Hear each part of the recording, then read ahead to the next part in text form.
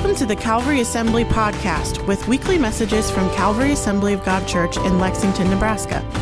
You can find out more online at lexag.org and on Facebook at Calvary Assembly Lex. Thanks for listening.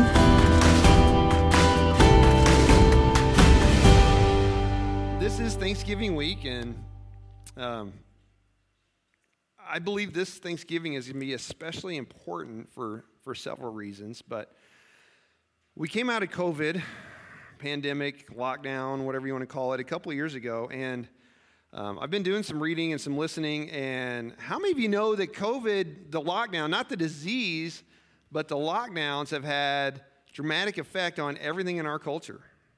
You teachers have seen it probably more than anyone, but we're seeing this in schools, we're seeing this in churches, we're seeing this in families.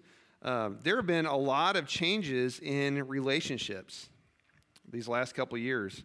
And those lockdowns had a tremendous effect. I'm seeing it in my role as a presbyter. We're seeing pastors struggling in ways we haven't seen in generations. We're having to help more people with counseling than we have in generations. This has been a hard season for all of us, and we're just now starting to see some of the results of this stuff. And so I want to tell you guys, this Thanksgiving holiday with your families is going to be huge. Because how many of you know we need relationships? We need face-to-face relationships. We need family. We need friendships more than we've realized. Amy and I, we had the opportunity to go down to Springfield to our National World Prayer Center. They invited all the Nebraska pastors to come down, and so there were about 17 of us, I think, went down to Springfield to this new thing they have called the World Prayer Center. If you ever have a chance, it's incredible. You should go down there. And we spent a day learning about prayer, and then we spent a whole afternoon interceding for you guys, for the world and for the state. They've got this interactive floor, and we would stand on our cities on a map. It made you a little dizzy when it moved, but we would stand there, and we would pray for our churches. But we were coming back, and we were listening to some news, and they were saying the World Health Organization is now calling loneliness a health crisis. Loneliness. Now, how many of you know Jesus knew about this way back? He talked to us about health and about relationships and all those things, about loving one another, but they're just now starting to see what's happening with this. So typically I would share a Thanksgiving message today, but I really feel compelled to talk about relationships. We've talked about it several times over the last few years, but I really want to hit on the importance of relationships a little bit this morning. And if you have your Bibles, John chapter 13 is where I want to turn. If you have the YouVersion Bible app on a device, if you go to the little more menu and hit events, the notes are there for you as well and the verses. But I'm going to read from John chapter 13. Jesus is talking to the disciples, and he's telling them that he's going to be betrayed, not only betrayed, but betrayed by his very best friend. I want you to think about that. Peter was one of Jesus' closest friends, and he's predicting, hey, you're going to turn on me. You're not only going to give me over to the authorities, but you're going to destroy our relationship a little bit here. And then verse 34, he says this, so now I'm giving you a new commandment. Love each other. Just as I have loved you, you should love each other. Now listen to this. Your love for one another will prove to the world that what? You are my disciples. He says the world is going to know that you follow me by the way that you what? Love. By the way that you relate. By the way that you treat one another. The world's going to know that you're different. And guys, how many of you know the world is watching the church right now? They want to know that we're real. They want to know that there really is something different to us as Christians. And so he didn't say the world's going to know your mind because you know perfect theology. He didn't say the world's going to know your mind by your political affiliation or who you vote for. He didn't say the world's going to know you're my disciples by the Nikes that you wear or any of those things. He said you're going to know that you follow me, you belong to me by the way that you live, by the way that you love. And so, you know, the pandemic and technology have changed the way that we relate to one another. They've changed technology and pandemics, let's say pandemics, plural, because it seems like there's a new one all the time, right? But they've changed relationships. Guys, check this out. The term friend has changed. You know, when I was a kid, when some of you guys were a kid, what was a friend? Somebody you hung out with, right? You did life together. You rode bikes together. You explored together. You did these things. Now a friend is someone that you know online. Have you guys ever done this? You're scrolling through Facebook or Instagram and you're like, I don't even know this person. And then you go back, well, yeah, I'm friends with them on here. I guess I know them. And then you find some tenuous connection through, and you're like, how do I even get this person on my thing? But it used to mean that. So now it can be someone that you rarely see. It's an online connection. They say the average American has 328 Facebook friends. But listen to this. I found an article online. And it was through, I think, Barna and some others. It says this. They said a slim majority of adults surveyed, 53%, say they have between 1 and 4 close friends. Half of people said they only have 1 or a few close friends. Actual people they relate in their everyday life to. 38% said they had 5 or more, but about 8% of Americans said they have no close friends. Almost 10% of the people that we run into on a daily basis say they have 0 close friends. What does that do? That isolates us, doesn't it? That keeps us from having real relationships. And so they're calling this an epidemic of loneliness. And they said, in this article, this is from top people, they said, listen, this blew me away. I had to go back and read it again. Said this epidemic of loneliness in the United States and lacking connection can increase the risk for premature death to levels comparable to smoking 15 cigarettes a day. That's from the Surgeon General. They said having 0 or very few close friends and not interacting with people is as dangerous to your physical health as smoking 15 cigarettes a day. That's insane. But guys, Jesus has the answer to this because he left it 2,000 years ago. It's this, right? Having a church family gives us relationships, gives us connections. Having friends that we do life together with is important. They said that even before the COVID-19 pandemic, about half of U.S. adults reported experiencing measurable levels of loneliness. And they said if you're lonely, you have a 29% increased risk of heart disease, a 32% increased rate of stroke, and a 50% increased risk of developing dementia. And people are spending less time with each other. They're saying our young people, 15 to 24, they have 70% less social interaction with their friends than they did before. 70%. So I know that's a lot of numbers, a lot of statistics, but basically what's happening, guys, is we had this pandemic, right? And it caused all these lockdowns and these changes. And since that, we now have what they're calling an epidemic of loneliness. This is a public health concern. Guys, the experts are turning to the church to figure out how to do this. And you guys have the answers. You guys know how to relate to one another. And so social media is becoming a replacement for in-person relationships, and this means lower quality. So a lot of us have a lot of online connectivity, but we don't have any personal connectivity. And so we get used to having these friendships from afar, and we're seeing skyrocketing numbers of people dealing with anxiety, people dealing with depression because they're just not relating like we used to. Guys, I remember I was telling my kids, when I was a kid, my parents threw me out of the house, like literally out. And when did you come home? When the street lights came on, right? My mom would always say, I don't want to see you until the lights come on. What about lunch? It's like, figure it out. Like, no, I'm kidding. She'd let me come in for lunch, and then she booted me back out. But, that's what we did, right? We just hung out with people, but we don't have that. And it's not really the kids' fault. It's society's changed. We're terrified of letting our kids wander because there's so many weirdos out there grabbing kids. So it's different. It's changed. And so we have to be intentional about this. So society has changed the way we define friends. And it's also become addicted to immediate affirmation. We've become addicted to immediate affirmation. When we put pictures on Instagram or Facebook, what do they want? They want likes. And researchers are saying that when you get that feedback, oh, I love your shoes, your hair looks so good, all these things, right? And they say it's actually a dopamine release. It's almost like a drug hit. And we become literally addicted to it. That's why you see some people's feeds and it's just selfie, right?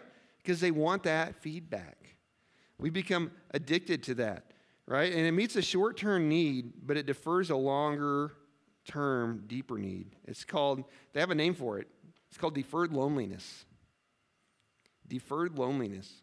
We're lonely and we're trying to get that met through this instant gratification online. And society now has the power to do friendship on its own terms. I found a quote, and I can't remember who said it, but it said, we're living for likes, but we're longing for love. We're living for likes, but we're longing for love. And so society's changed now. We do friendship on its own terms. What do you do if somebody irritates you? You unfriend them. You unfollow them. You bash them on Facebook. And people just try destroying each other online now. When some of us were kids, what'd you do if you had a fight with somebody?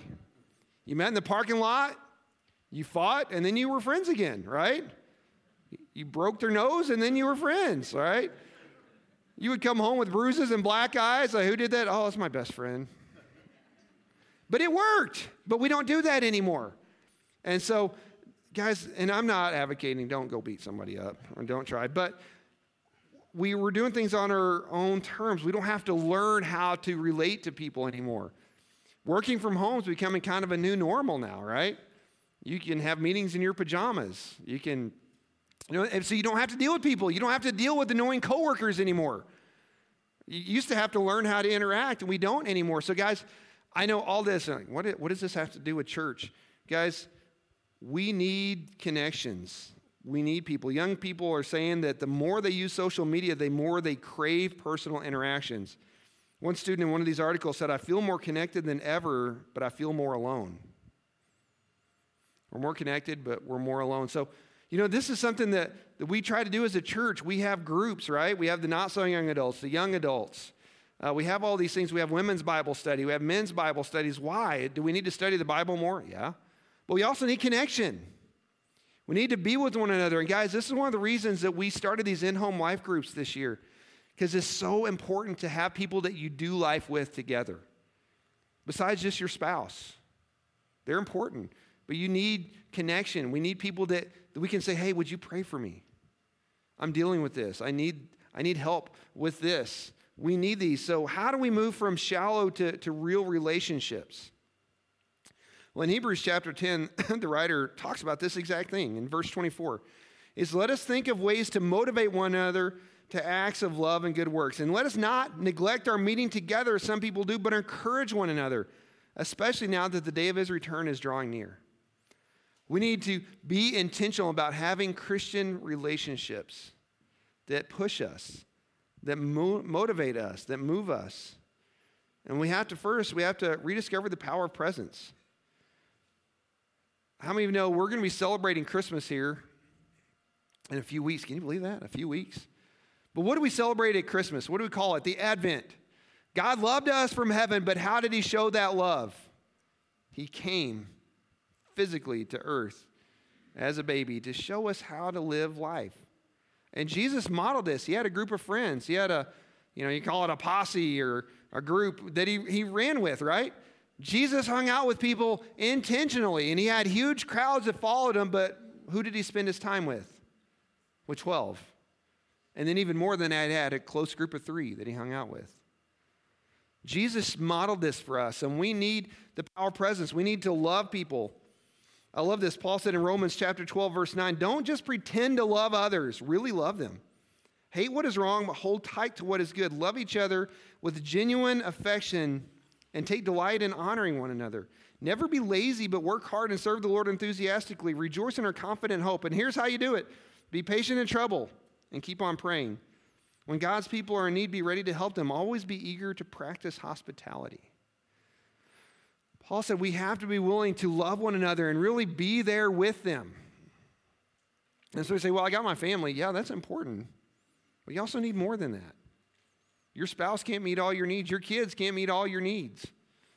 You can't meet all your kids' needs. You need people in your life. So we need to be intentional. And so I want to encourage you guys, if you're not involved in a Bible study or a life group, get involved. And I know it's awkward the first time to walk in, but man, get plugged in. It's important.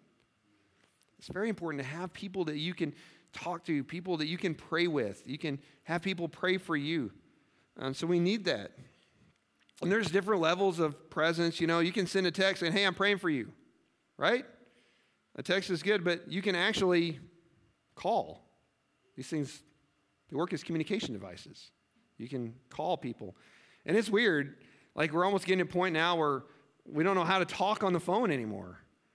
It's funny, some of the younger generations, they said they have to give them a script. Like, if they have to make phone calls, here's how you do this. Like, literally walk through these steps, because we're so used to texting anymore or messaging, right? And then you can actually show up and have coffee together, have a drink in a restaurant together, you know, go get sodas, go get coffee, go get hot chocolate, go get cookies together, have lunch, have meals. Simply be present. I love in the book of Job, in the Old Testament, if you don't know the story, there was a man named Job, and he was a good, upright man. He had a great family, and then he lost literally everything in his life.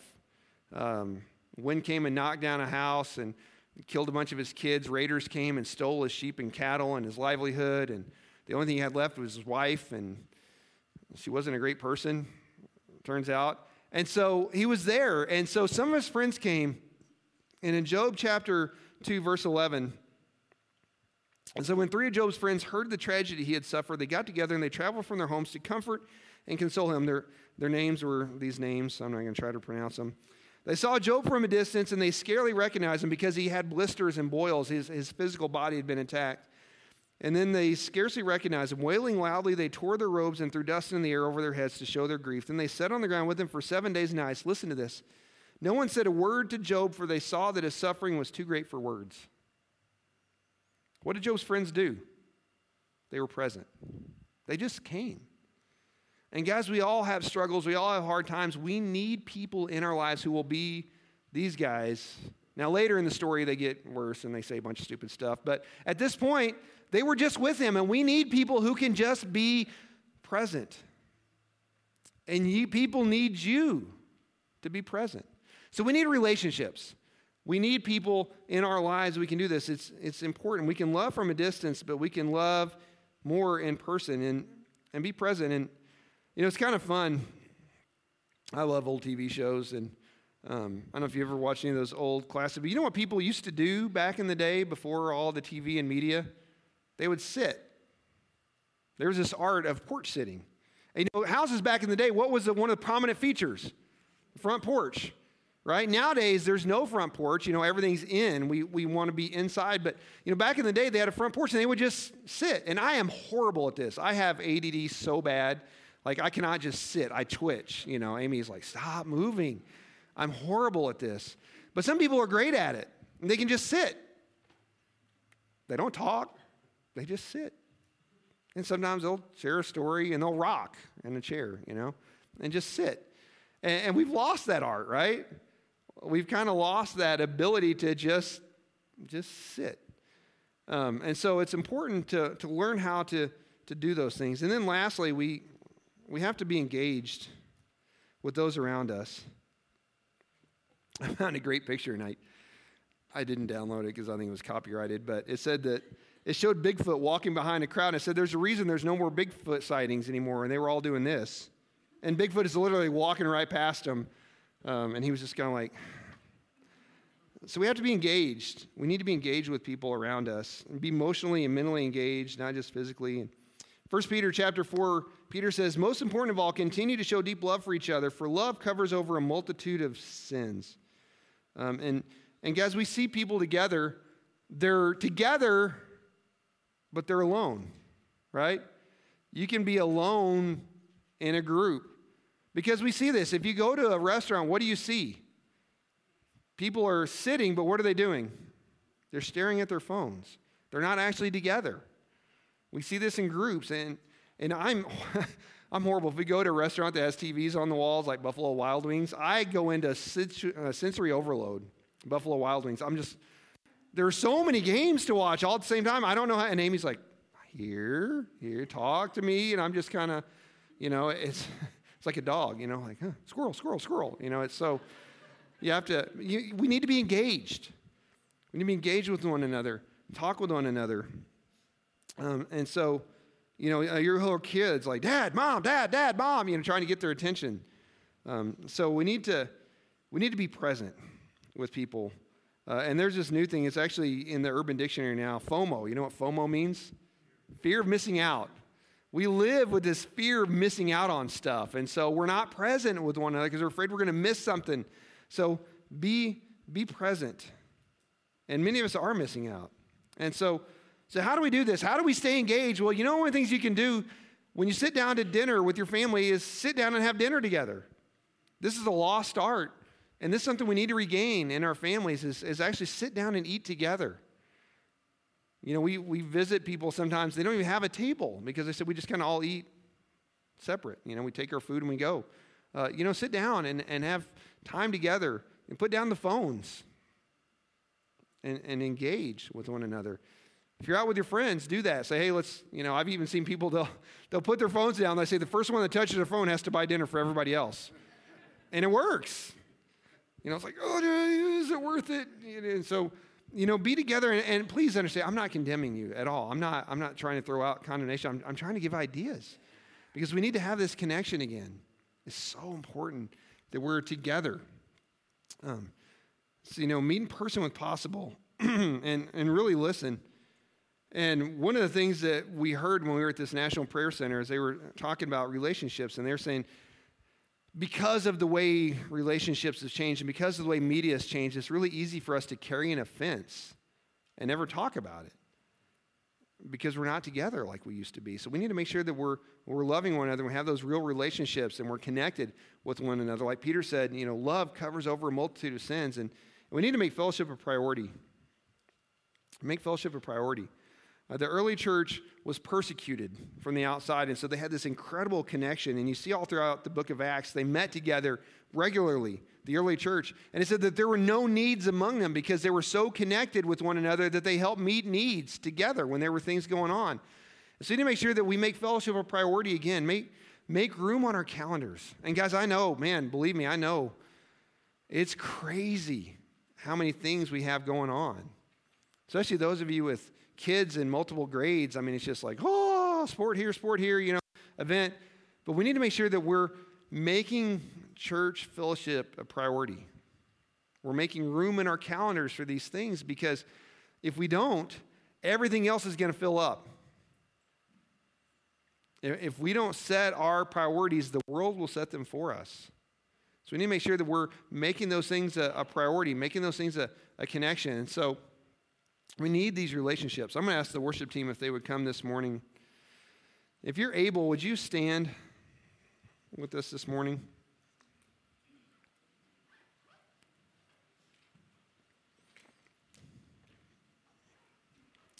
Let's pray. Lord, we are so thankful today that you came to this earth and showed us how to love.